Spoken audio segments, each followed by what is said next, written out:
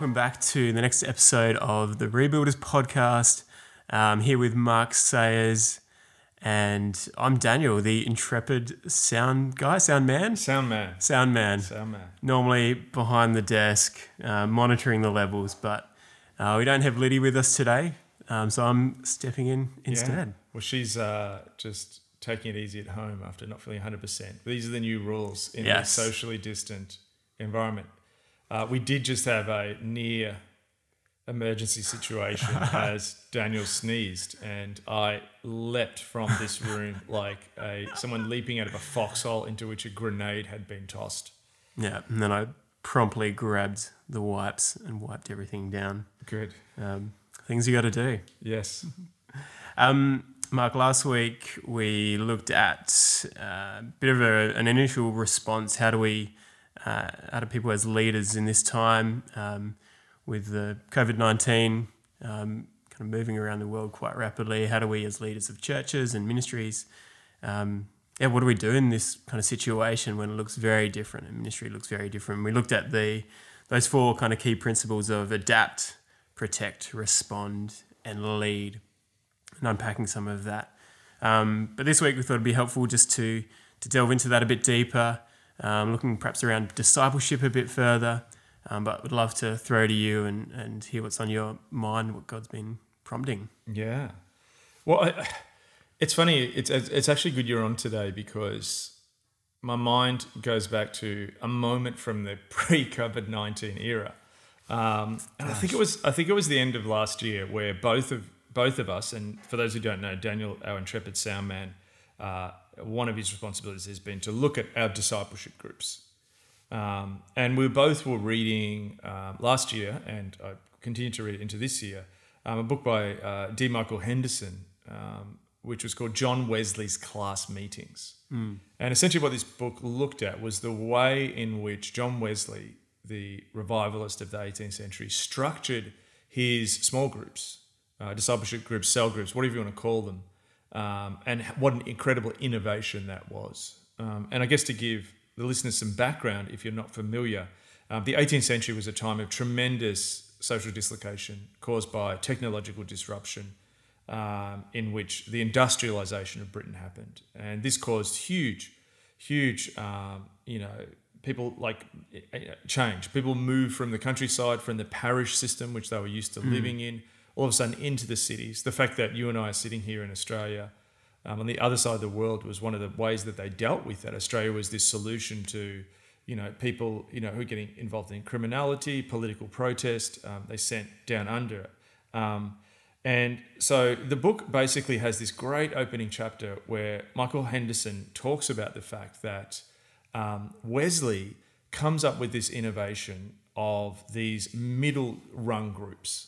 So in a sense, you had individuals, you had the service, you had the church, and then he creates these mediating institutions where people would come together, be discipled in these smaller groups.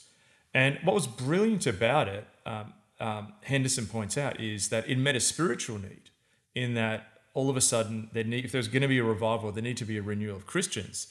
And people went from being cultural Christians, because secularity was beginning to emerge in industrial sort of Britain. And so people then were discipled, but at the same time, it provided this social need. And Henderson goes as far making the point that this was essentially a religious innovation, but ended up completely changing the entire face of British society. And all these wonderful institutions in Britain, from societies like, the Royal Science Society, and you walk around London and you see all these different, science, not just science, but all these different sort of, groups where people came together to meet because they didn't have community, because they were ripped from the usual sort of place where your family and your place informed who you were. That changed the face of Britain. And we had this conversation. I remember saying to you, I feel like we need to come up with something like that. And it felt like that we'd come to this really blockage in how we did discipleship groups. Do you remember when did I say that to you? Oh, it would have been like September, October last year or something like that. But we've had conversations even dating back a couple of years around what if kind of sense of possibility around discipleship and groups and that kind of stuff. Yeah. Yeah.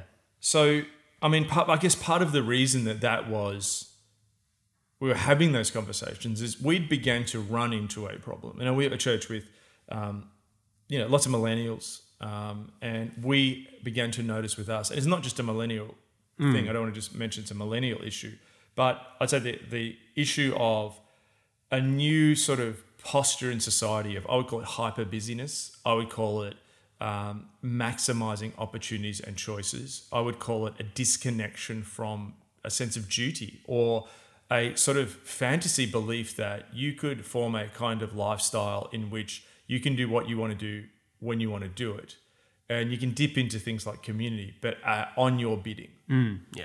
So we began to notice that what we would do is we would start a discipleship group, and you may have 14, 15 people in it. We could put all the people there. There's a leader. And then we were finding like 6 months later, they were falling over not because people didn't want to be part of it. They still wanted to be part of it. But often they would come every 4 or 5 weeks. And I remember us having these conversations that there were people who, like literally leaders were getting burnt out because on average, they have, say, 14, 15 people in a group. And on average, 3 people would turn up every night. And I sort of, took this on the road and began asking my other friends about this. And this was becoming an increasing problem. So there's this sense where what we were facing with discipleship groups was this sense that radical individualism was utterly undermining like those sort of small groups that Wesley had put in place. Yeah. So we felt like, man, we've got to come up with some solution. And I guess, was sort of trying to work that out and reading these books about Wesley and other people, but also doing that at a time when social capital was incredibly, incredibly low. And even there were things like, Yonggi Cho in Korea had, the cell group model where he grew his church, like hundreds of thousands of people to this like cell group model. But I think what we missed was the Korean makeup and culture comes from, a worldview where there's a high regard for authority. There's these Confucian, traditions where you respect authority, you have a communal view of the world, and you also respect order. Now, to bring this to our current moment, it's really interesting when you look at the famous now curve, which everyone in the world knows what is, where basically everyone's wanting to flatten the curve of COVID-19 spread, is that the ones that are doing the best are countries that have that Confucian worldview, which has a high regard for authority, a sense of communal responsibility, and a high degree of wanting to have order. So, that it's just Singapore, Korea, Japan, Hong Kong, Macau. And then you've got these other countries, like what we've seen in our country where, literally our prime minister's like, guys, we're telling you could die. Stop going to Bondi Beach in thousands of people. Stop going to get, 50 of your mates down the pub like we saw it. I mean, Boris Johnson says he's going to shut the pub. And what's everyone do? Let's get down the pub for last drinks. Like madness. And you saw it in Florida in spring break with, just all these people like, oh, we're young, who cares? I may get in anyway. So there's this bizarre thing. What's happening is that there's that dynamic going on where our society is currently moved from where I guess many of us as Christians saw that radical individualism was dangerous to your health. Dangerous to your spiritual health. Now it's literally dangerous to your health. Yeah. And, our low social capital now all of a sudden is working against us. So if you're all of a sudden cut off at this moment, you may have how many thousand Facebook friends, but who's going to bring a bag of rice to your house? So we're at this moment where we were already struggling with like, what do we do about discipleship groups? Yeah, and that, I guess what I've found and what we found in that is, I suppose that you can look at that of kind of a dire situation. What do we do? Panicking, trying to, stitch something. But I think one of the learnings I took from you as a young leader stepping into this was, all right, what's the opportunity in this, and what's the invitation from God in this? Which, I think was, looking back now, I'm like, okay, that was a very interesting timing that we had that opportunity. I mean, and looking at it from that perspective, I feel like, I felt it, I guess, in the first parts of this pandemic of I'm losing people, and it felt like you get almost this panic, like, quick, we've got to get into small groups. And we're already losing people, like sand sort of dripping through your fingers. And how do we now just rush to ensure that they're together? Now, listen, we're doing that. Like, we've got people right now working on how do we, create cohesion as our group. So the problem was, it was like 2 weeks ago or a week ago, depending where you are in the world, there was almost a thought that was flying around for a little bit like, oh, brilliant. Okay, so the service is gone. The time of the mega church putting on the super service is gone. And now it's going to be a house church, missional group reality, just in homes, working in the neighborhood, serving each other. But the problem was that lasted about a week because you've got increased social distancing happening. I mean, Germany currently is on no more than 2 people can gather. So very quickly we've gone from, wow, this is going to be this halcyon day of these mission groups. And our first live stream Sunday, we got all these pictures back. It was so heartening to see all these discipleship groups, huddles we call them, together. Yeah. Brilliant, people worshiping in homes like this. Okay, I also I can handle this. We can live with this for a bit. That's cool. But then now it's like our state premier here in Victoria in Australia is sort of saying, told us just there was a dinner party where there was 10 or 12 people gathering and one person rocked up with coronavirus and everyone went away with coronavirus. So even that's been taken away. And I've been thinking about this and to let you know at home, dear listener, one of also the other reasons I thought it'd be good to have Daniel in on this conversation is Daniel's background is in information technology and networks and systems. So that's going to be relevant for where we're about to go. But one of the reasons that the world is suffering this pandemic is because we live in a global system. And, there's this current debates, if you look on the news, where literally currently, as we're speaking, President Trump and people in the US administration are talking about, how much do we sacrifice the economy for shutting things down? I've literally just seen on Twitter some people basically arguing that maybe to keep the economy going, we're just going to have to let some old people die, which is quite horrifying. Mm-hmm. But when I look at that, it's not a question of how much do we do the shutdown versus how much do we keep the economy going. Rather, what we're seeing here in the world is that we created a global network with no resilience. Now, Daniel, I'm sure as you've set up networks and systems before, maybe just how important is it to have security in your system? Very. So we've created this global network where you don't have to have a factory filled with goods here in Australia because I can order them from China with a click on my computer and they'll arrive here on a jet in a week, and that's brilliant if I don't have to have all this storage space. But people have made millions and billions of dollars from that. I can order a book from America and be here in no time, or a shirt from Sweden or something. But the problem with that is it's all well and good. It's all well and good to be able to have this lifestyle. And I know people who, they're working in London for a year and then they're in New York and then they're flying around the world. This is all brilliant until one little bug, tiny thing we can't even see without a microscope, comes out of Wuhan and the entire global system shuts down. So this system actually had no resilience because literally the entire global economy, society and politics is literally being shut down as we speak because it failed to deal with this, have the resilience to deal with something like this.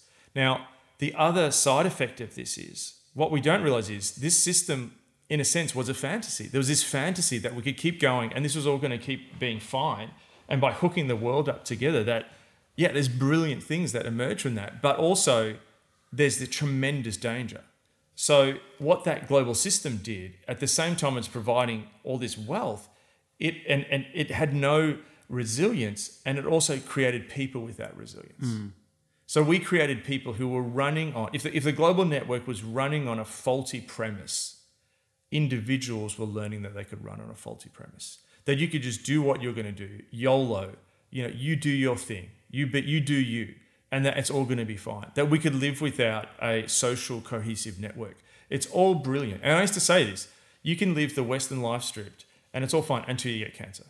Yeah. Or until you lose your job. Then you need people. Well, that's happening now. So, I think at the first part of this, I was looking, going, okay, how do we sort of, and we were talking about this before, like how do you sort of then create the ultimate small group system to deal with this moment? And we need to do that. But I know you've had that conversation with friends.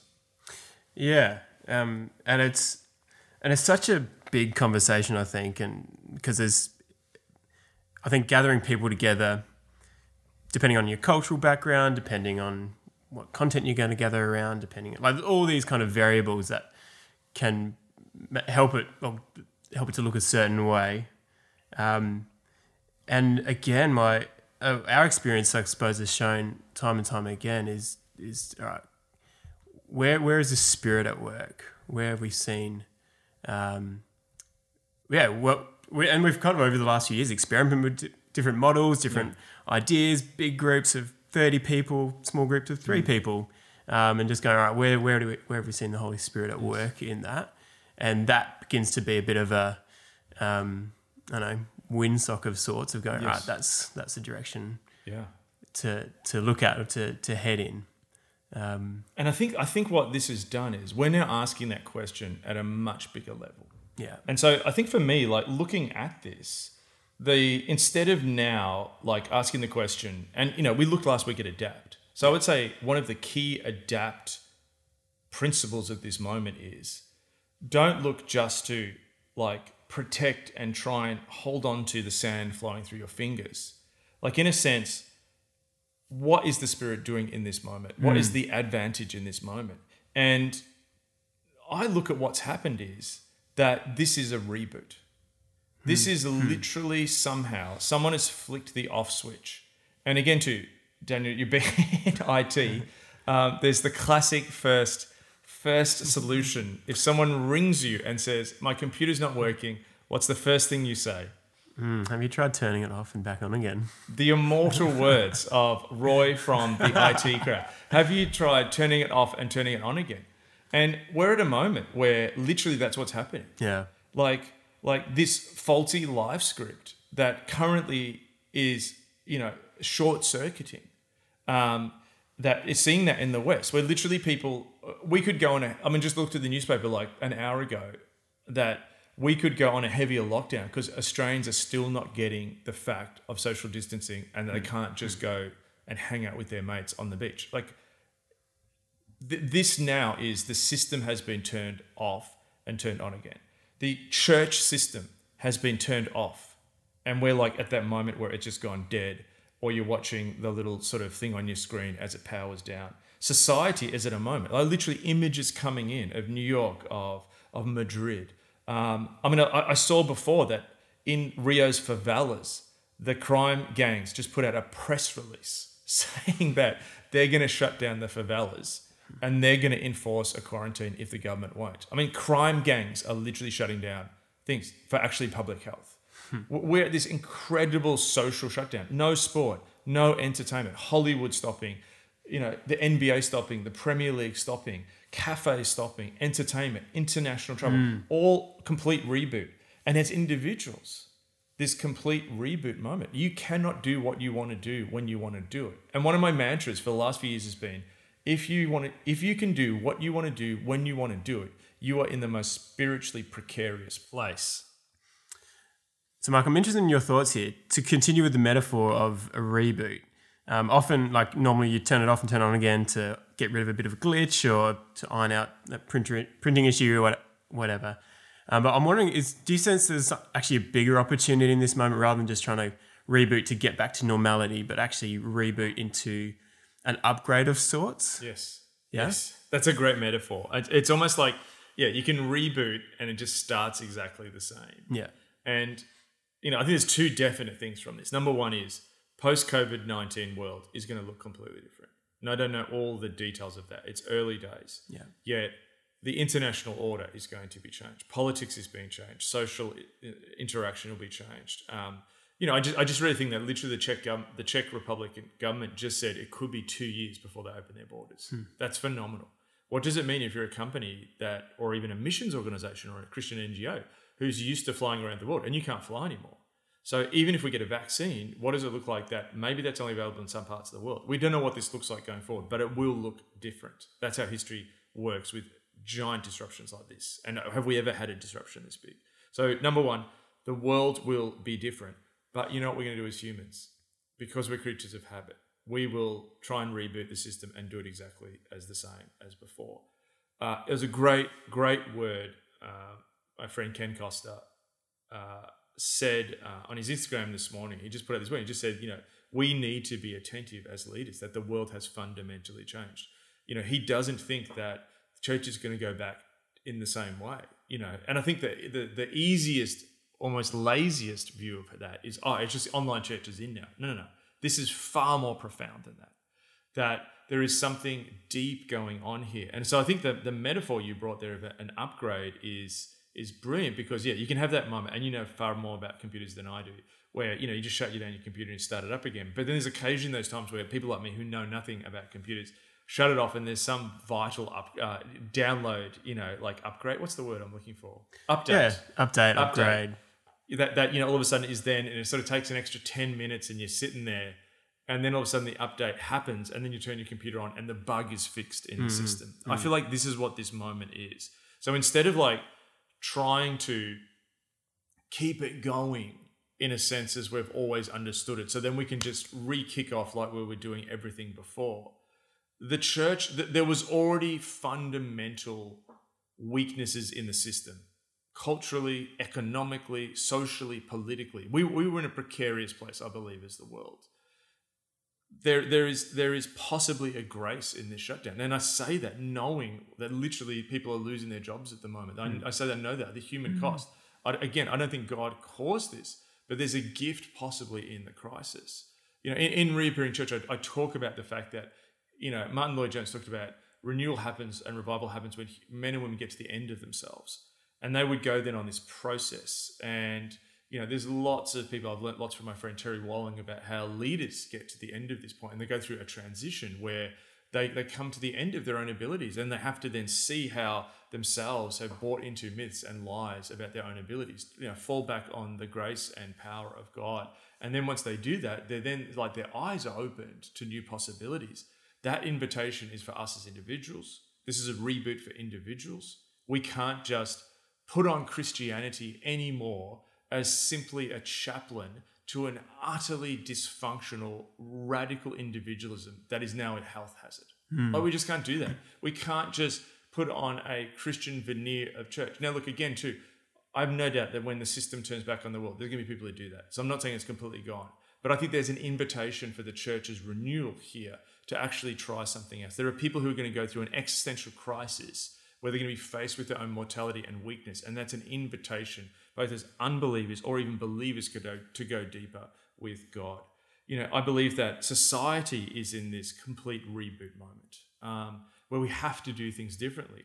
I believe that the church is in this reboot moment. So how do we ensure that we're not just trying to get through this? And there's an element, yes, we do need to get through this, but I believe there's this opportunity to upgrade. And so what if this fallow time, if you think about harvesting, which is a metaphor Jesus used a lot, it's a biblical thing.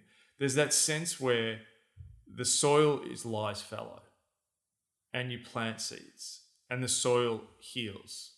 And my wife Trudy had a really interesting thing she saw somewhere, and she said it's not a time of hiddenness. There's a difference between hiddenness and hibernation. A bear, when they hibernate, goes and nourishes themselves and renews. So I think this is actually the time to sow the seeds for the next renewal. It's not just to be in a holding pattern until we can switch the system back on like it was. And there is this tremendous invitation that we need to start preparing now for when we emerge.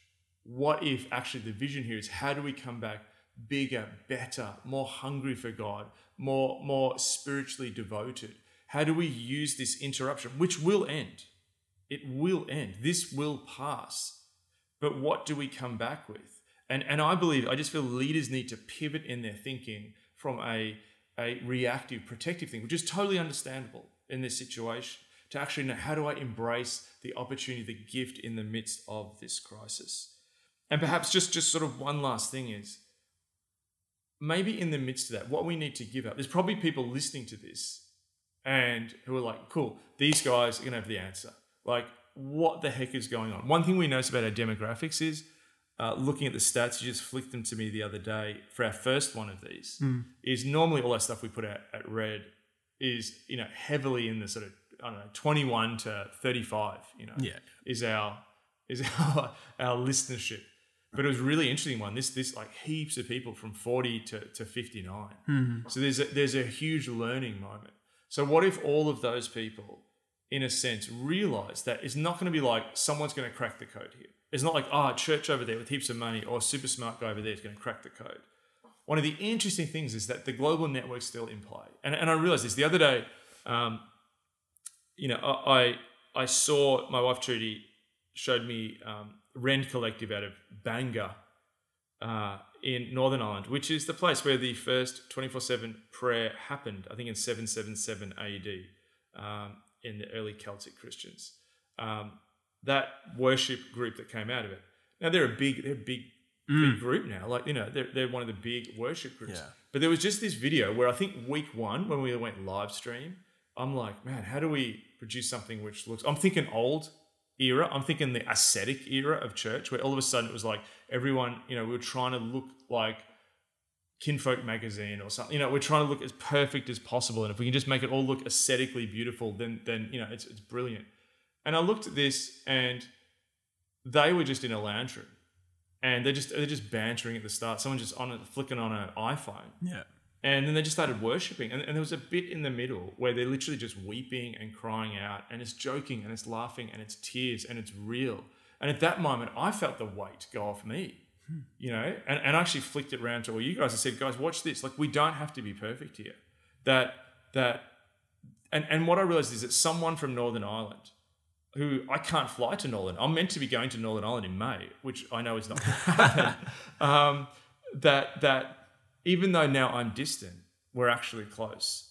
And I realized, like, what if the pressure's not on any one person? That all the people listening here is, what if the new reality that, yes, we're still in a global network, we can't fly to each other, but now we're all watching what everyone's doing. Everyone has been thrown into one of the most incredible opportunities for innovation and creativity, which comes through crisis.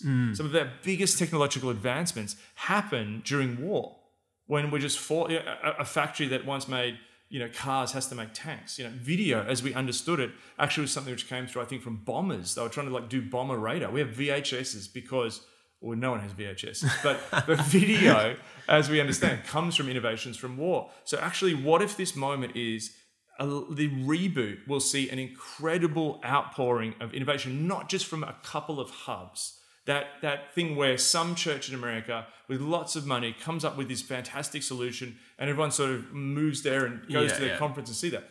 I think that's over. That I actually think the next revival will be crowdsourced. Yeah.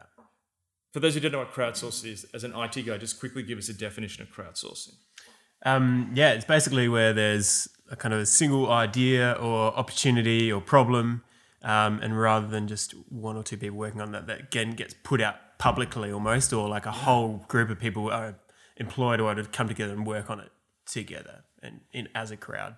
It's that thing of someone who can't afford an operation, and instead of one massive donor coming in and saying, here's $80,000, it's like, it's like 50,000 people giving, I can't do maths, $20. You know what I mean? Like that's the principle. And so I just want to encourage you, if you're listening, you're probably scrambling, but all of us scrambling together and actually moving from scrambling to seeing the opportunity in this reboot, where you actually have, some of you have time now to actually stop. You're actually not on that thing of continually having to do the amount of services you've got doing every week.